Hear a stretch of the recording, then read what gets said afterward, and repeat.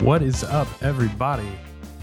Welcome to another episode of Roll for Persuasion. I'm your host, Andrew. Thank you so much for joining me for today's very special live episode of the show. We're trying to do a few of these a month where we bring our guests to you live here on Twitch.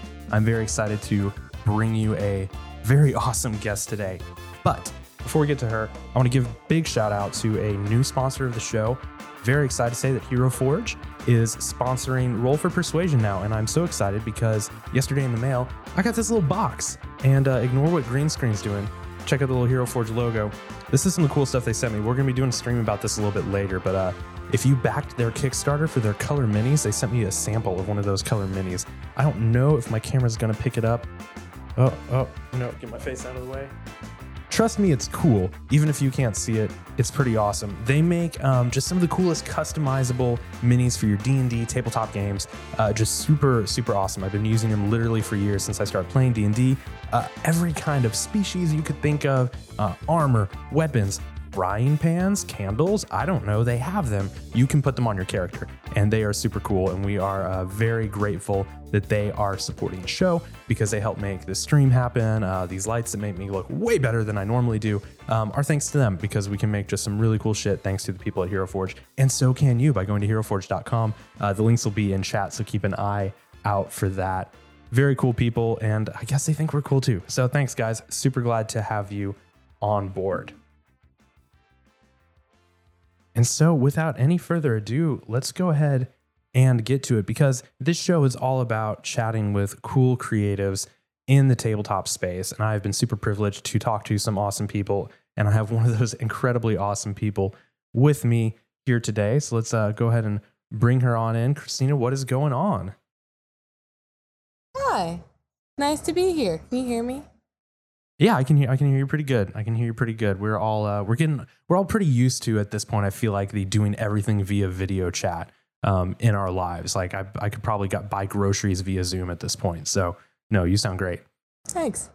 So I'm not gonna try and list every single thing you have going on. Give me a quick rundown of like everything. You told me a bit before we started, but like everything that you're doing like in the tabletop space right now, just like bullet pointed, go. Oh, okay. So I'll go in order for this week. I have the announcement for Into the Motherlands was yesterday. That's super exciting. We'll talk about that. Some really awesome people involved in that. Tomorrow, so Wednesday, we have the premiere of Pirates of Leviathan on Dimension 20's Dropout.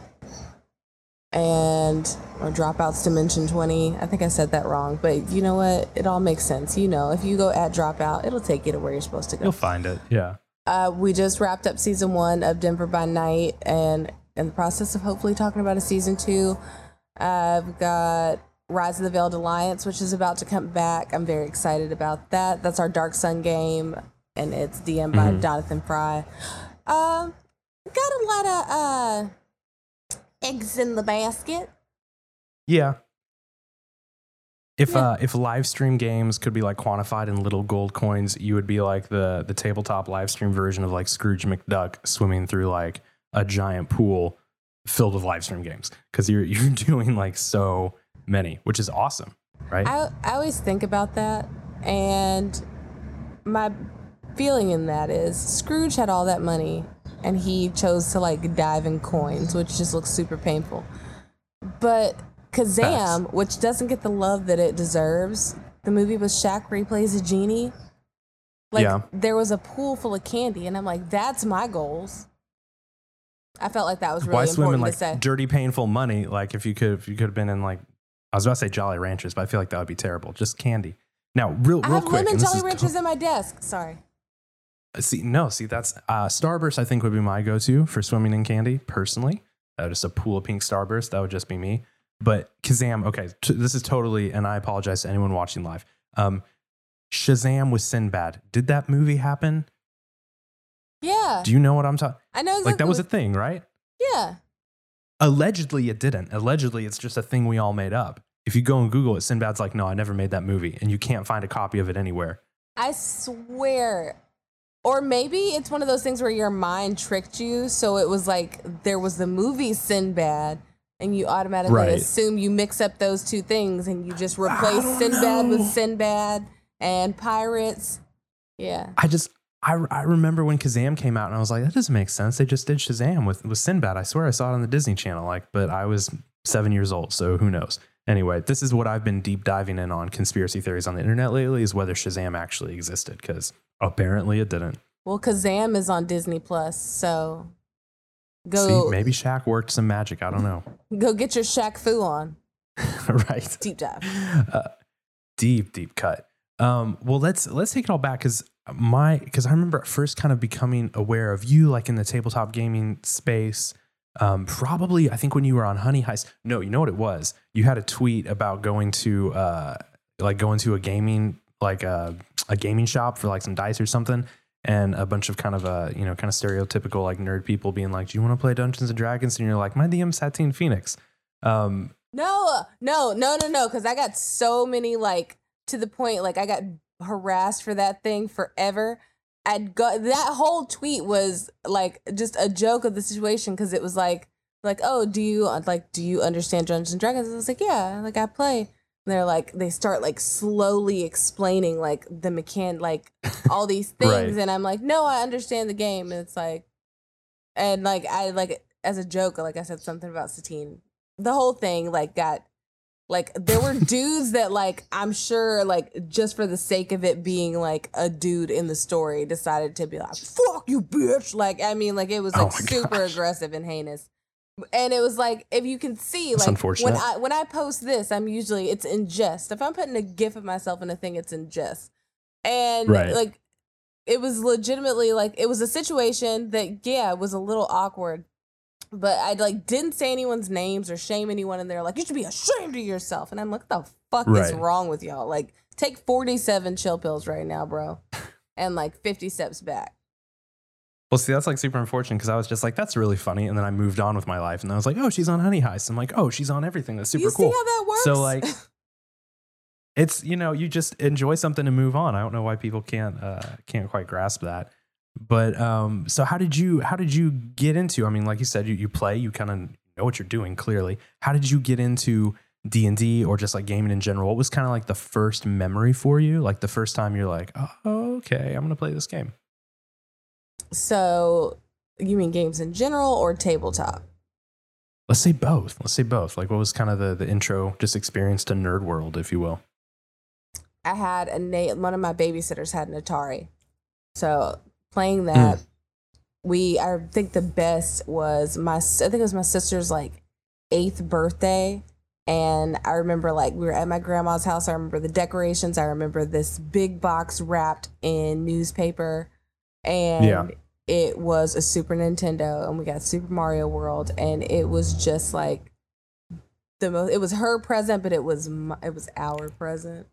In that way. And it just like, the excitement of just like playing it for hours was just incredible. Right. And then we had X-Men. There's a tabletop X-Men game that my family used to play, and which was lost a couple of years back. And I did an interview with James Hudson, and he found a copy of it for me for his show Starting Role, and got me a new copy of it because it was really special to me and my dad. So I thought that was really cool, because it's really hard to find. That's super awesome.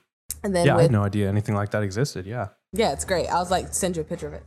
But there's a with D&D, like I was cosplaying, and like some of the stuff I had done a video with the Library Bards, and there was like a gif of me as a horror, like that Mobius made, and like people started finding like that. And then my Wonder Woman like spinning gif, like people saw those and like, oh, and I ended up. Mobius ends up saying, hey, I think you should meet Satine Phoenix, who I like followed on the internet, and was like, anyway, because she's just like a magic person. Right. And we went and had lunch, and she was like, oh, have you ever thought about playing? It's like, oh, I've always wanted to get into those kinds of games, but there was never really an outlet, and it's not really the easiest thing to be a black woman and go into a store and be like, hey, like teach me how to play this game, when you have to like they can let you sit down at the table, but it doesn't mean you're welcome. Sure. And like she invited me to her table, like we talked about it, joked, haha, and I played my first like live D&D game on stream for Sirens, that first episode. Oh, wow. So you just like dove in like head first hardcore. Yeah. That's how to do things. For me, anyway. That's how I learn. I just have to do stuff. You can like talk to me about it all day long, but I need to do it for myself. And I like dove head first into this, and here we are. I'm talking to you about stuff and things that still seem impossible. Right. And like you said, like, and we'll talk about Motherlands at some point, I'm sure, but you have a whole like new show just with freaking awesome people about to launch. Like that's super cool. You went from I'm just going to dive in headfirst and try it to, I think you actually listed, before we were recording, you listed not only like the live games you have, but the different games that you're just in with people. And it was like a list of like 10 different things. So you're just like getting to play all the time. Like that's got to be pretty cool. Well, I will say like quarantine time is different. So I could say those games were yesterday and it's probably like a couple of weeks.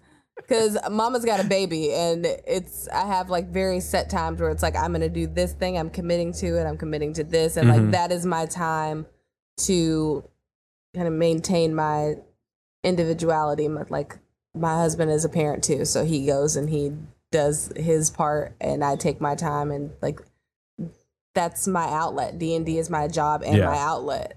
And because it's very healing and cathartic, and it's for sure amazing.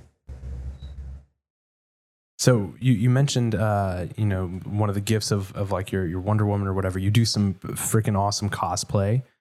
So you cosplay, you're in these shows. How did you kind of get into the, obviously you got into like the live streaming thing, like with Satine, but how did you get kind of into the performance, like personality side of it, if that makes sense? Like how did that just kind of evolve naturally out of some of those like connections and things that you were doing? Yeah. Honestly, everything has been organic, and it all starts with when I did the Library Bards video. I was still working in real estate. I was the education coordinator at this place, and like I just worked with realtors. And then one day I ended up leaving, and I was like, I'm not going to do anything else that's not in entertainment. Yeah. That's what I'm going to do. I'm going to commit. And because I just moved to LA from Columbus, Georgia in 2014. Oh, wow. So November of 2014, I was like, I'm not going to sell cars anymore. I'm not going to work at a bar. I'm going to pack up my car and I'm going to move across country. So I moved to California in November 2014 and like started dating my husband like the month after. Well, he wasn't my husband then. And then just like got engaged, was getting married, and was like, okay, I'm just gonna like settle into like this life of going to this office, And then in 2017, I did the Library Bards video for Now You Have the Bridge Spock and played Therahora. And of course, Xander and Bonnie, like they're all of these things. Like I know Bonnie from the Magic Castle because my husband's a magician. Oh, cool. And then we met in this nerd sphere, and like all of our stuff, it's very incestuous, this community. Right. It's like, I mean, we all like have met at different parts, and you may not know you're gonna see somebody, but like then all of a sudden it's like, oh my god, it's you. Like all of these interactions, and it's all just kind of people came into my life and opportunities came into my life, and I just appreciated all of them, including the people. That's super cool. There's a lot to be said for like not only being in the right place at the right time. I think lots of people are often in what we would call the right place at the right time, but they're not ready to act on it, or they don't kind of recognize that that's what that is, or they haven't like built up, the relationships or whatever it might be for those moments to be capitalized on. So it's really cool when you have those, all the crossroads converge at just the right point, right? And you're able to go, oh yeah, no, I'll go down that road. Sure. I'm ready for that. Let's go. Yeah, and I mean, the thing is, like, this is what I'm a born entertainer. I was born to make people smile and to speak to people. Like, words are my thing, and music, and to have an outlet to get that out into the world. And not only that, to have a platform that is provided. Like, I didn't know any of that stuff was going to happen. I had like 33 followers in 2017. Like, I didn't know any of this stuff was going to happen. I can't control any of those things that happen. Like, people are receptive to me. They want to work with me, or they don't. And I just accept it either way. And I just continue to work hard and grind. And like I've decided I'm not gonna like downplay. Like I'm talented. I have for talent, sure. and like that speaks as much as my hard work does. And Yeah. like I know that I've earned the things that I have, and I've fought for them, and I'm going to continue to do so because I'm able to do what I love. And I don't know how I got into the position that I am, but it's obviously for some reason. If I like think Sure. about, like, for me, like that's how I feel about it. It's Yeah. what's for you won't pass you. So this is obviously for me. Something else may not be for me, but this is for me. I also grew up on the song "What God Has for Me" at church, so it's like, child, Just playing it out. Yeah. Mm-hmm. There's something, I don't think freeing is the best word, something like that. There's something very empowering about like realizing or accepting like what you just did, like saying like, you know what, I'm talented. I deserve to be here. Like the reason I'm successful is because I do X well. I think lots of times, especially, I don't know, at least in my sphere, I often hear people actively downplaying not so much like their success, but really themselves. They're like, oh yeah, you know, I'm doing this, but it's really because so-and-so gave me a chance. And I just, you know, I'm really lucky and I kind of fell into it. And, you know, like the imposter syndrome thing plays in for sure. But there's something very empowering about going, you know what? No, like I saw an opportunity and I went for it, or I practiced and I worked really hard and I'm talented. And that's why this works for me. Like believing in yourself and in the gifts you have, I think it's a very powerful thing. Yeah, and I mean, like, for everything to converge in the way that it has, like, that's what my path was meant to do. And whatever yours is meant for, like, you just have to stay the course and grind and do what you do. It's like, you have a passion for something, like, seize that passion. Realistically, seize your passion. That is how I feel about life. Realistically, seize your passion. And that's accepting when you need to work harder. That's accepting when you need to study more. That's accepting when like you're not going to get this because it's not yours. Yeah. And to also not take that and be like, oh, I'm so happy for you, but I'm so jealous, or like all of those things, because like we have to learn to let people enjoy their moment. As many people as you know of in the D&D community, like even Matt and Marisha and like different people that talk about this imposter syndrome, myself, like you feel like you don't belong in that room, but you do. Like, you know, like these people, like this is where they're supposed to be. And it's hard to like when people do take that moment to be like, hey, I'm working on this, I'm really proud of it, like showing that appreciation for it, because like it takes a lot to put something out there and hope that people respond positively because it's your art and you want them to support that. And so you already have all of those feelings confirmed with it, but then someone's like, oh, I'm jealous. And you're like, no, like that's not what I did this for. Like that's not like the feeling I like hope to evoke. And I mean, you can't control other people's feelings, but you know what I'm trying to say? It's like being understanding of the fact that some of those things are really hard. So sometimes don't make the joke. Say good job. Say great work. Like give people their flowers, man. Like in life, like I feel like all of this, like quarantine and COVID and everything, it just teaches you like those things are important. The people are important, that following your dreams is important, that being the person that you are is important.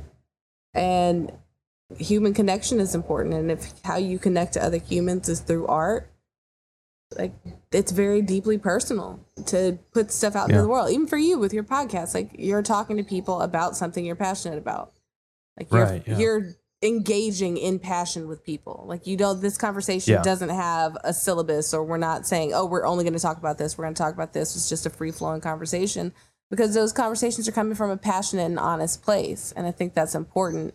And understanding, like, to take a moment to just celebrate people for a minute, like say good job. Like we're so quick to be like, oh, I had this criticism of this. Oh, I'm super excited about this project, but it'd be so much better if so-and-so was in it. It'd be so much better if this person, and it's just important to not put yourself and other people's happy. Yeah. Their happy doesn't give to you or take away from you. Like, yeah, sure, you can like feel a feeling for it, but their success is not your failure. And I think we have to start looking at stuff like that. Like, this success is not your failure. You can be genuinely and wholly happy for another person and not contingent on, well, I didn't. Because it's hard to do that with the internet, with like, oh my God, look at this announcement. Like, even for me this week, like, to put up that post last night and be like, hey, this is the stuff I'm working on. Like, I put that up and expect the worst, like, because I don't expect people to be happy for me at this point. Like, I mean, like a genuine, like that. It's without a backhanded kind of thing. Yeah, and it's weird. I say it's weird. It happens so much that maybe it's not weird. But Tanya tweeted something the other day. What was it? Hold on. Oh gosh, come on. Who was it? T-Pain tweeted something about like looking for, creators to help like support and like get up on Twitch or something, right? And Tanya tweeted like, hey, I do cool stuff. Like, put my hand up. And somebody was like, you're already partner. You should put your hand down. And there's this whole idea of like this idea that there is limited success, and so we all have to like fight over it. And like, I saw that person's response, I was like, that's just like ridiculous. Like everybody, I don't know, we like, it is a good thing that we are all striving to grow and be better and be bigger and kind of do our thing better. And the idea that someone else viewing success, or especially in the world of the internet where there are millions of people, as like a finite resource that we need to hoard, and that if somebody gets some of it, that you have to resent them for it, and that you have to then try and scrabble to take it away from them. Like, it's, I don't know, it's such like a sad place mindset to stay in, I feel there are enough niche markets in the world. There's something for everyone. Like, people are drawn to people because of personality. People are drawn to people because of the way they look. People are drawn, but like, say what you have to say. What you have to say is important to someone. Mm-hmm. Even if it's just you, even if there's only one person that you're affected by it. But I'm not going to limit myself, nor is Tanya going to limit herself when we've fought hard enough to be in the positions that we are. Right. We didn't come to this to be like, hey, happy with the bare minimum, discontinue all aspirations in life. For what? What? I am working my butt off, and I'm still sitting at a table that is predominantly white. So why am I going to stop taking up those spaces and making sure that I have a seat at the table? Because then I can shake the table and add more chairs. Right. And that's important to remember. Like, we don't come into this stuff and say, oh, we're here to disrupt. And I mean, well, fuck, I am sometimes. Because change has to start somewhere, and it has to continue. But people saying, oh, don't take this opportunity because this company did. If Black people didn't work with everybody that was problematic or offensive, we probably wouldn't fucking work.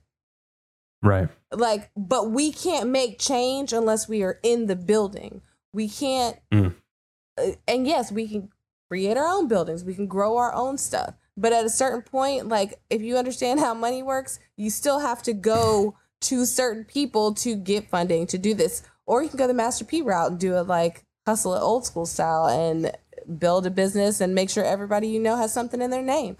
But like, we're trying to build and grow. And so why you would say, oh, like don't stay in your lane, me or my friends. Tanya is one of the most hardest working people I know. But just because you see us on this stream, that doesn't mean that people aren't trying to lowball us or not pay us or say, hey, like, come take this thing and I'll pay you an exposure. Like, exposure does not buy diapers. Exposure does not buy food. Nope. I have a child and a whole ass family to take care of. I'm not going to be like, oh, I'm not going to continue to be successful because I hurt your fucking feelings. Like, it shouldn't hurt your feelings to see me do well, because it's not taking anything away from you. Like, and if it does, it's saying something about you, like the person feeling that way, not you, right? Right. Like if I feel that way towards you, it's because there's something wrong with me, right, about my mindset or my, you know, sense of entitlement or whatever, that someone else's success I feel infringed on, right? Or you just don't like me, and that's okay too.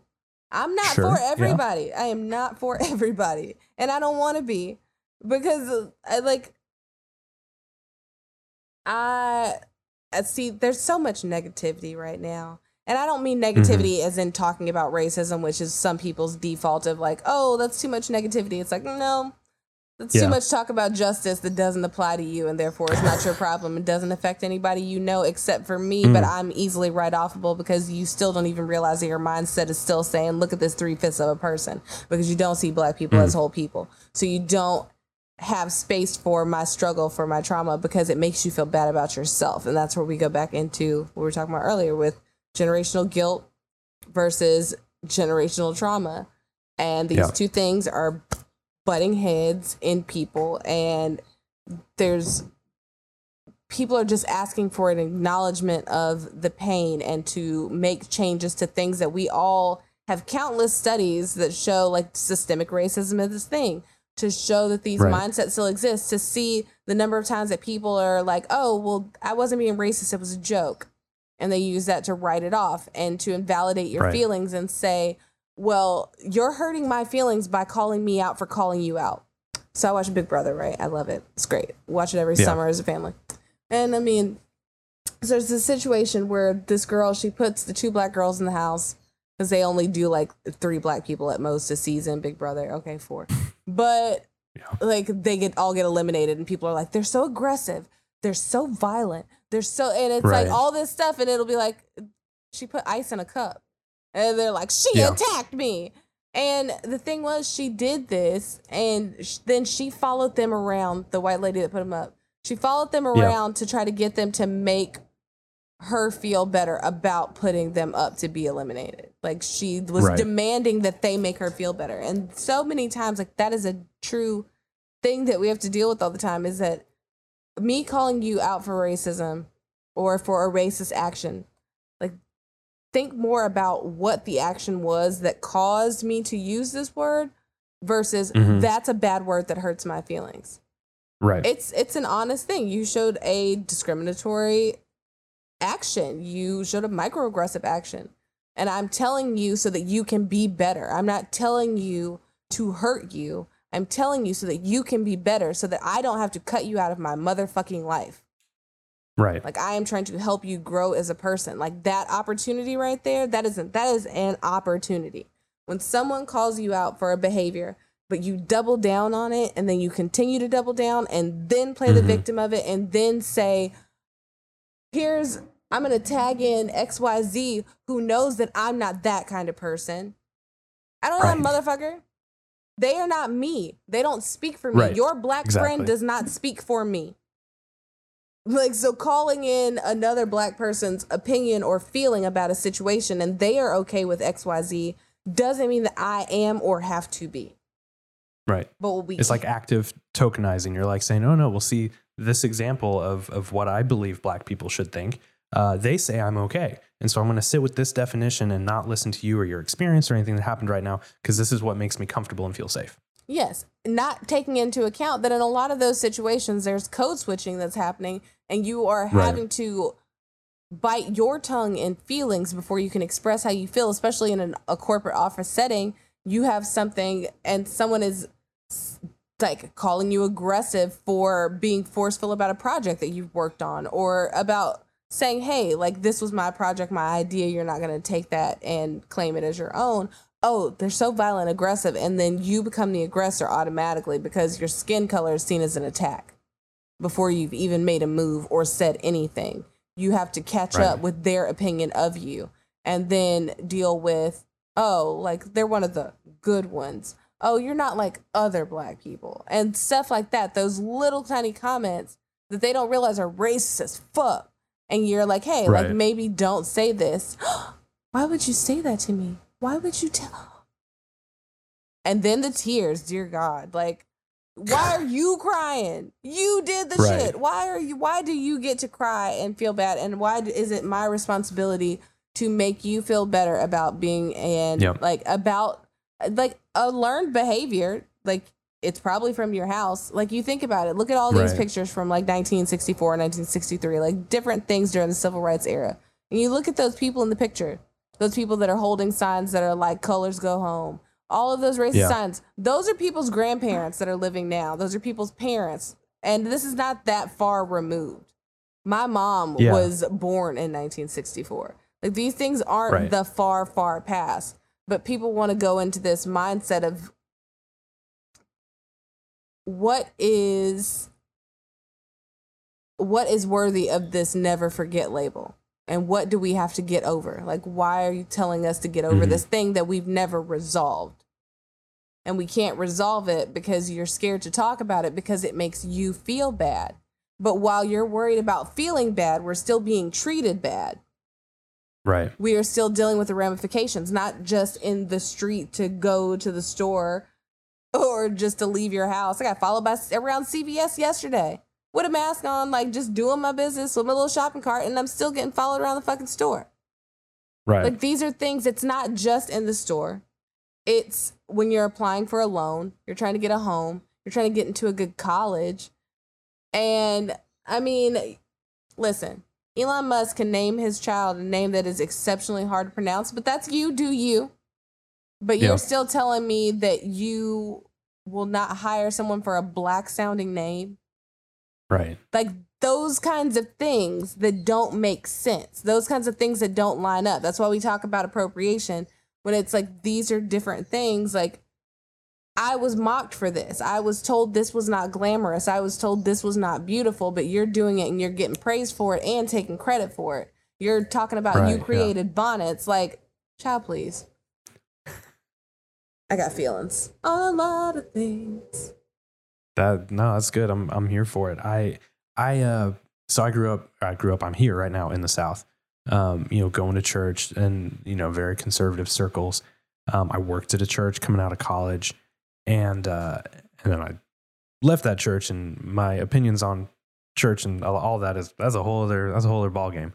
But one of the things that I've been like really, just to vent our frustrations, like really just tweaked about, whatever word you just fucking pissed off about, is right after George Floyd was murdered. Like, what did every white pastor in the country do that Sunday? They had like a black person round table, right? Like, oh, hey, we need to have a talk about race. And like, I don't know, that shit pisses me off. I went off on Facebook on something. A bunch of pastors, because I'm friends with them from back in the day, come on, and they're like, well, no, I think you're being really, you're not showing much grace, and people's hearts are in the right place, and the people that we had up, they were really glad to be there. I was like, bro, like, you were talking about a power differential. Like, you can't, like, I don't know. It was like a whole thing, and it was so upsetting to me, just to see that played out. Like, there's so many things about churches that are not safe. Like, we could go on about it forever, but like, this place that is supposed to be safe, like worshiping a dude who is all about social justice and like raising people up, and like, not holding up the rich or the positioned or whatever, and saying that that's what you're there about. Go. I'll just shut up. No. I was just angry. No, I'm sorry. I don't mean to like cut off your feelings. Feel free no. to, like, get those No, out. I would just keep rambling. It just came down to that. And then like that continued idea of like asking black people to perform for us in our churches. Tell me about your trauma, like trauma porn. Tell me about how you were followed in CVS. Because I can't, if you just tell me I was followed in CVS, I can't just believe that racism. I need to hear it so I can cry about it and like somehow recenter myself in the midst of your experience. Like, it's like sickening. And it's like one of the many struggles that I have with the church. And I'm still a God-fearing, God-believing dude, but the little ways, because all this comes back, as I was telling my wife, I was like, I remember when I worked at this church where this pastor got mad at me on Facebook. Like, I remember after Ferguson, maybe, I don't remember because there have been too many, after somebody was murdered by police, like having that conversation with the church leadership, who should we ask to come up and speak? And like, at the time I was like a 20-year-old kid. I was like, oh yeah, this is great. We're giving someone a voice. And like looking back, I'm like, that was such like a sick fucking conversation. Like, okay, which, not Bob, because people talk this way about him, not Jay. We need to find a nice, well-spoken. It was just so fucking racist, the whole thing. Mm-hmm. And not even beyond the fact that none of these churches have then continued to have black people up, giving them a platform. It was like a one-off performative, take my Instagram selfie. Here I am with the black people in my church. Look how cool and woke I am. Like, I don't know. It's just, it's continued as this discussion has been going on throughout the country, and this discourse has continued. It's something that has continued to frustrate me, that it was so performative and, I don't know, lacking substance, especially coming from people who are supposed to be people of faith. So coming from someone, my grandfather was the Reverend Charles Edward Blake. My family is deep dive into the church. My husband went to Duke. It's like we have a lot of seminary theology, like it's a theological family. But I can't rationalize, and I had an issue with this at my former church where it was like, I can't sit here and know that stuff is happening and know that there's going to be like a calming antidote to make these people feel comfortable about themselves. There's not going to be. And I mean, like, we had a pastor who was pretty awesome. It was a dude, and he he would be like, hey, like, I'm going to recommend this Ta-Nehisi Coates book to you. Like telling, like, in church, telling people. And it was controversial for a Presbyterian church, obviously. But sure, yeah. My issue is that performative nature, because if you think about the church, it is still one of the most segregated places in the country. Like, when you think about church, it's like, oh, we called over a pastor from our black sister church. Like, it's right there in their faces, and they don't even understand it. And it's like, okay, well, we've got 3 black people in our congregation, and we'll just call them up to sing the Negro National Anthem. Or, like, we'll do something where we just let them talk about their pain, and then we're going to move on. Oh, we'll get a gospel choir together that's going to be like 47 white people off beat. But, like, it's this. Mm-hmm. Yeah. If you're going to sit here and talk to me about how Jesus cared for the least among you, how Jesus was humble enough to do X, Y, Z, Jesus was humble enough to do this, Jesus was humble enough to listen, Jesus was humble enough to change and to, like, how do you take that and the person that flipped over tables in the temple and then say that God is a God of prosperity? Like, and he like is here to, like, you, like, it's easier, easier for a camel to get through the eye of a needle than for a rich man to get into the gates of heaven?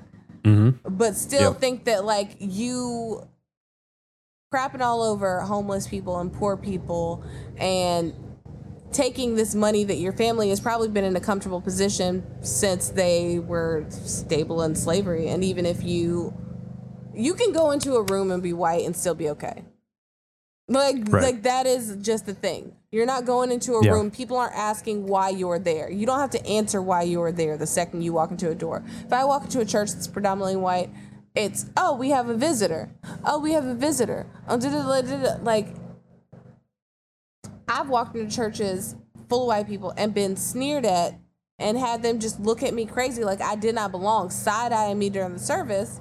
And it's like, and you're calling yourself a welcoming, God-loving Christian. Some of the most evil people I've met sit in church every Sunday, talking the most trash about people, being hateful. But that's not everybody, and that's not to say that. Right. But for you to ignore that there is no one else in your church that doesn't look like you, and that if you do, they are tokenized and brought up to lead the research. Some people just want to go to church. They don't want to lead your small group to talk to people who don't feel good about racism so they can feel good about themselves. Or you want me to go sit in a small group in the morning with this group of women that don't relate to me, that I'm going to share my experience to, who are going to then dismiss and try to disprove and play devil's advocate against my experience because it's not something that they understand, and then smile in my face and say, Jesus loves you and I do too. No, you don't. Right. You don't. You care about keeping me on a fine enough line that I never go into the world and say that you're a racist. Right. And that's like, it costs nothing to grow. I mean, except some uncomfortable situations. Discomfort, yeah. Like, but you have to acknowledge your bad behaviors to change from them. Like, I've done some shitty stuff. Like, I was a kid. I snuck out of my house all the time. I did all of those things. And yeah, a lot of it was in a reaction to, when we go into the racism in the school system, and you wonder why African American females are suspended at a higher rate than most, and also African American males. But that is from someone who was suspended, I'd say, 30 times in 1 year, and in school suspensions and detentions for mostly dress code or for daring to challenge a teacher on a question. Right. But, y'all ain't ready for that conversation. Like, that's part 2. Like, these things, like, all of these things are systemic. And until we start examining them, and that is in your gaming world also, until you are not looking at your table and being like, one of you who wants to pat me on my back for my diverse ass show. For the one black person that I have on my panel, the one black guest that I've had. And like, no. And it's always like one of 5 people, right? One of my favorite quotes is from Chimamanda Adichie Ngozi, and she says, "Racism shouldn't exist, so you don't get a cookie for helping it go away."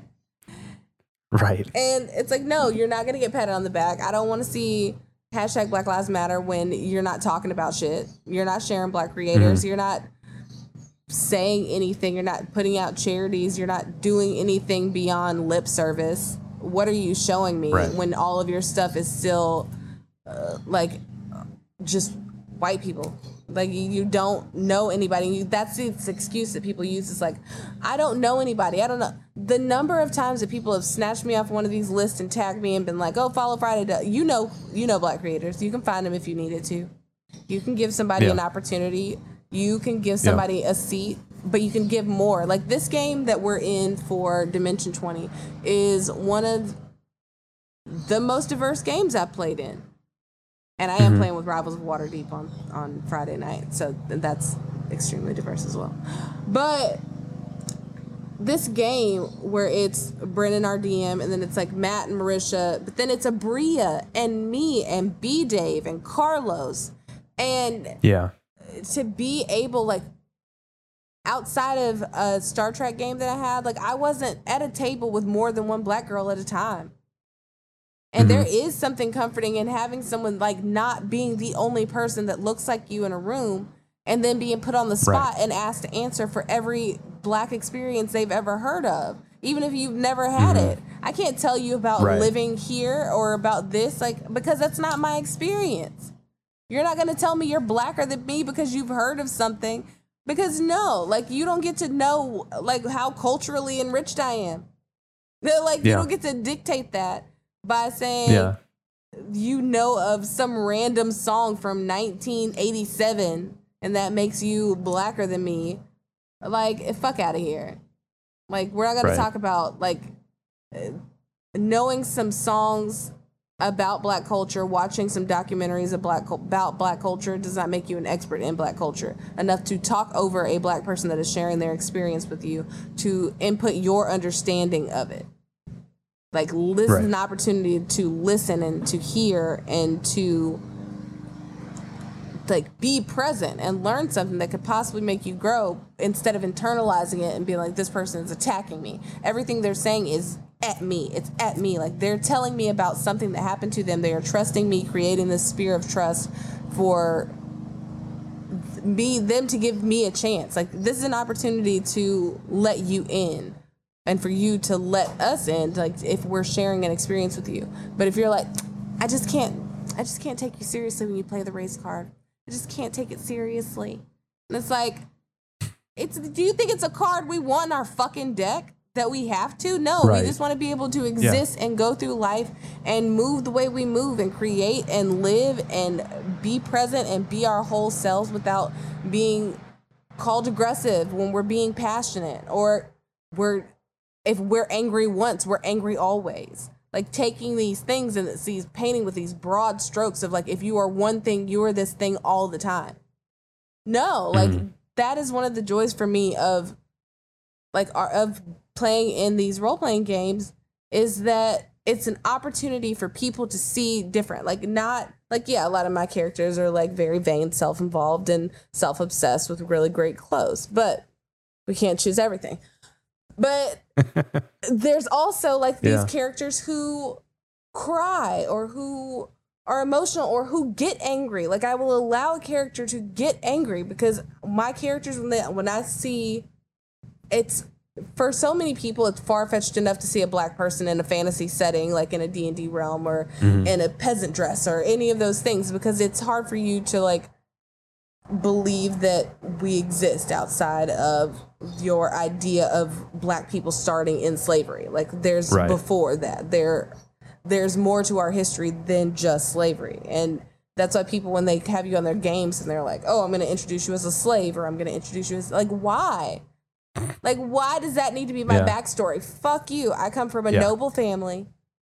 I'm bougie as fuck. And you're going to take it.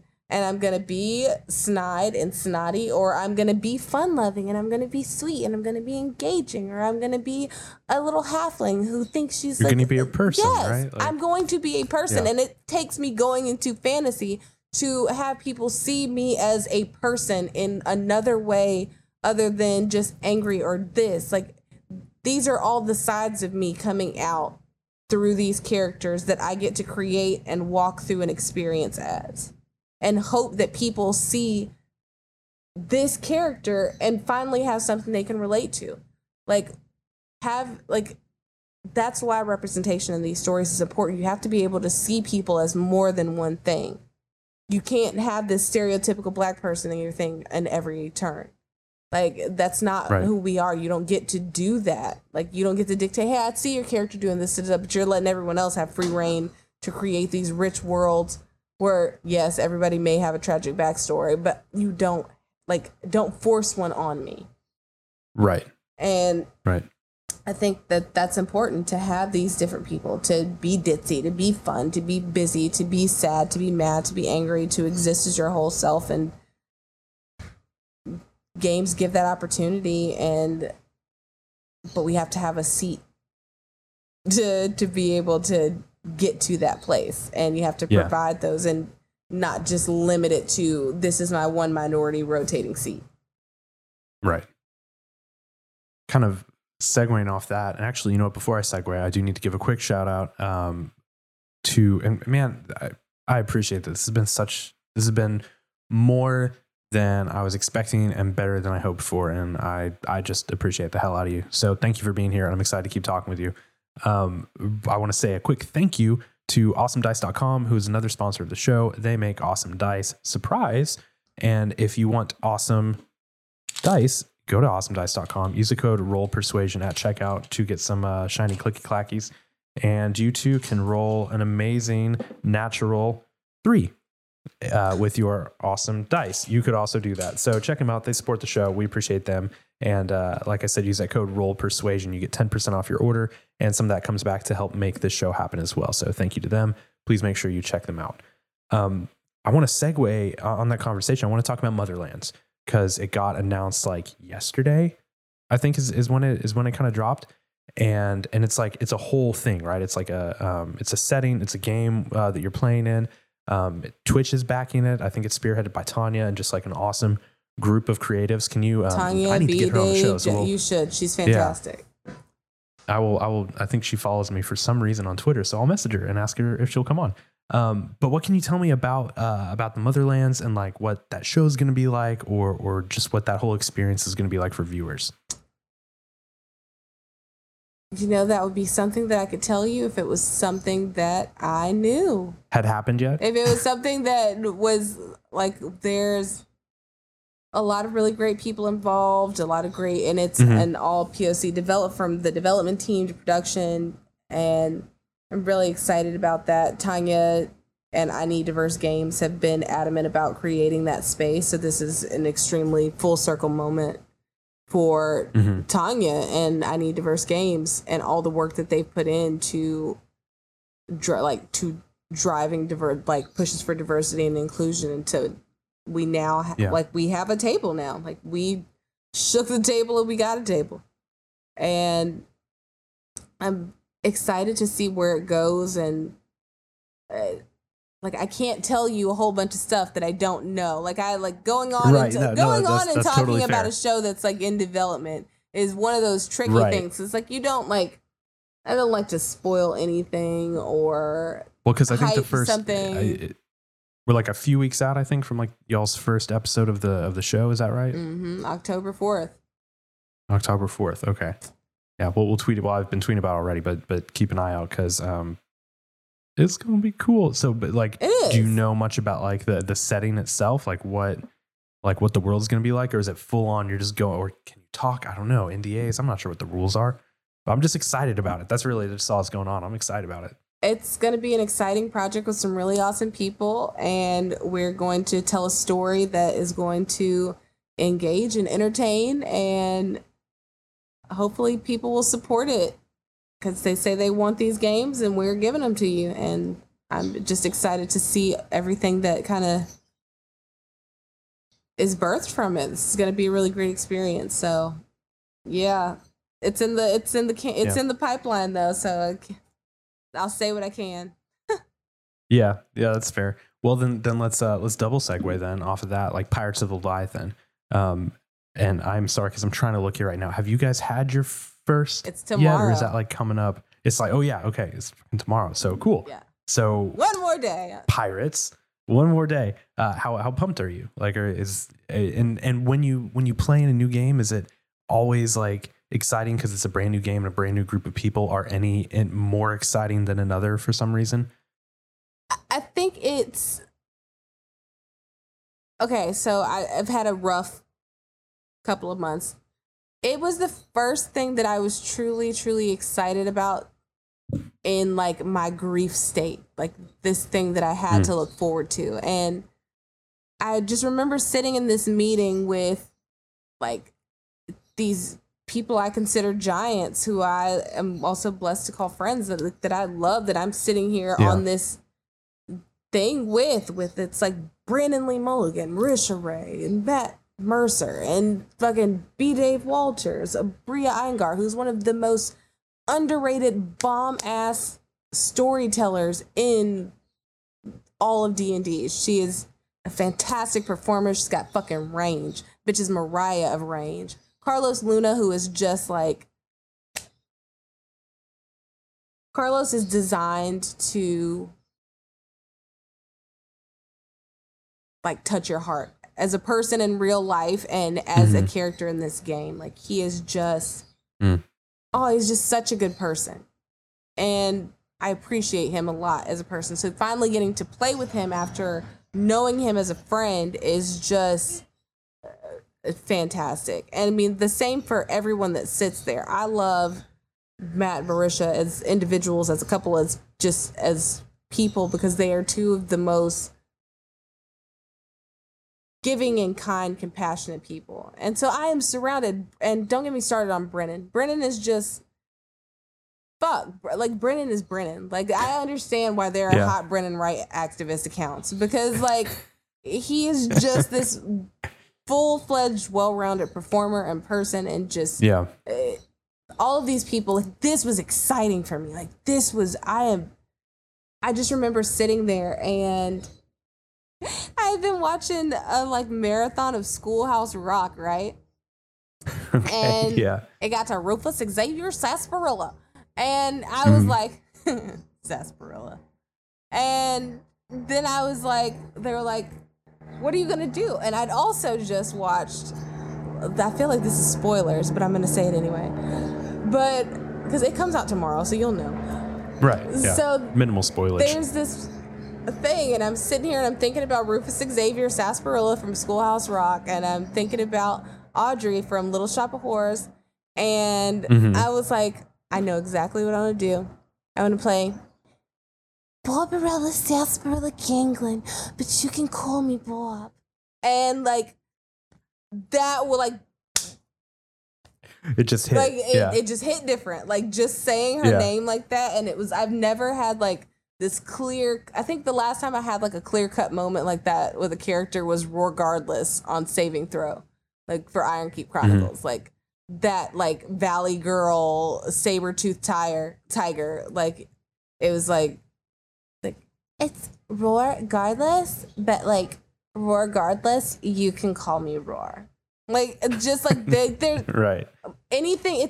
Can be like what seems like the most absurd thing, and I'm in love with it. And I like that's where I am right now. Is I want people to love Bob the way that I do because I would ride for Bob. Like as for any of my characters that I've ever had, I love Ariza. She's the first. She's my boo, but I will fucking ride for Barbarella Sarsaparilla Ganglin. Like she is. Yeah, I'm so excited. And one day we all get to ride with her too. That's super exciting. That's gonna be so great. And that's the cool thing as a consumer of all these shows is that like there's so many choices right now. And shoot, like this month, like in the next 3 weeks, there are like 3 or 4 great new shows coming up. And it's like, fuck, I'm glad I'm just sitting at home every day because I have time. So I can just watch all this shit. It's awesome. It's exciting. It's a great time for, I think in times of darkness and tragedy, like that's people have creativity as an outlet. And so we're seeing kind of like with the music that I've heard, with the shows that have been created, the stories that have been told, like this is a big time of creation, and that through that art we're healing. And like it's a great time to be into games because there's going to be some healing stories told. Yeah. And some battles and dragons. Yeah, nothing wrong with having those fantasy outlets. You know, whether you're playing or whether you are watching, you're just chatting with people on Twitter or Reddit or wherever about like the cool stuff you're watching. It's great to still have a way to connect with the community over a story, right? Like stories bring us together in like such a unique way. So having so many great storytellers and so many awesome collaborations and like all of that happening right now, like yeah, it's a great time for healing for sure. And if you really want to heal, watch the new episodes of Pirates of Leviathan tomorrow on Dropout. Had to sneak that. Oh, for sure. Sneak that in there. Anytime. Feel free to sneak it right in. Are you in Alabama? Did we discuss No, this? I'm in Texas. Oh. I did drive through Texas. I drove from Georgia to California when I moved out here. And like, so you just kind of went through like the tip of bumfuck Egypt, I left Texas. the 4th of October and 4th of November and got here like the 6th of November. Like driving cross country with my friend Book, and we got to Texas, and it was the longest stretch of the drive. It was just the most like. It's true. You went through. I know what part because I made the drive from Houston to LA or to Burbank before. Not Burbank. Somewhere around there. So like, yeah, I know exactly what part you're talking about. It's not the best. It's better than Oklahoma. I'll just put that out there. But yeah, it's not great. It's just hard to like. It's just such a like long flat, like stretch. And I remember like I still like vividly remember like these factories on the side of the road with the red lights glowing and just Texas. Yeah. Yeah. Well, swing a little more south sometime if you ever feel like it. Usually when there's not, a zombie plague, we have really great food in Houston. So I always tell people like if restaurants are open and we don't have to wear masks, like come down and enjoy some food. But until then, wear a fucking mask. But then come to Houston and eat some great food. How is your tagline to get people to come to Houston? Not it's where Beyonce's from and Megan Thee Stallion.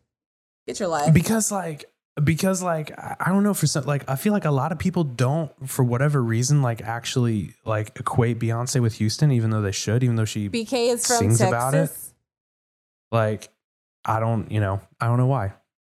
Like and I am ashamed and to admit that I have never heard a Megan Thee Stallion song. So see, like even to this point, like even on the most recent, like on Mi Gente, like Beyonce's like Houston, like. Beyonce is forever repping Texas, and Texas just does not rep her like she should be rep. And Megan Thee Stallion also made an appearance on the great show Good Girls on NBC in this last season, which stars one of our favorite D&D players, Matthew Lillard. Oh, see, what you're going to find about the more that you talk to me is that I just kind of regurgitate the same media that I consumed in high school. So I'm unfortunately behind the curve on just about everything relevant, unless it's like on Netflix. So.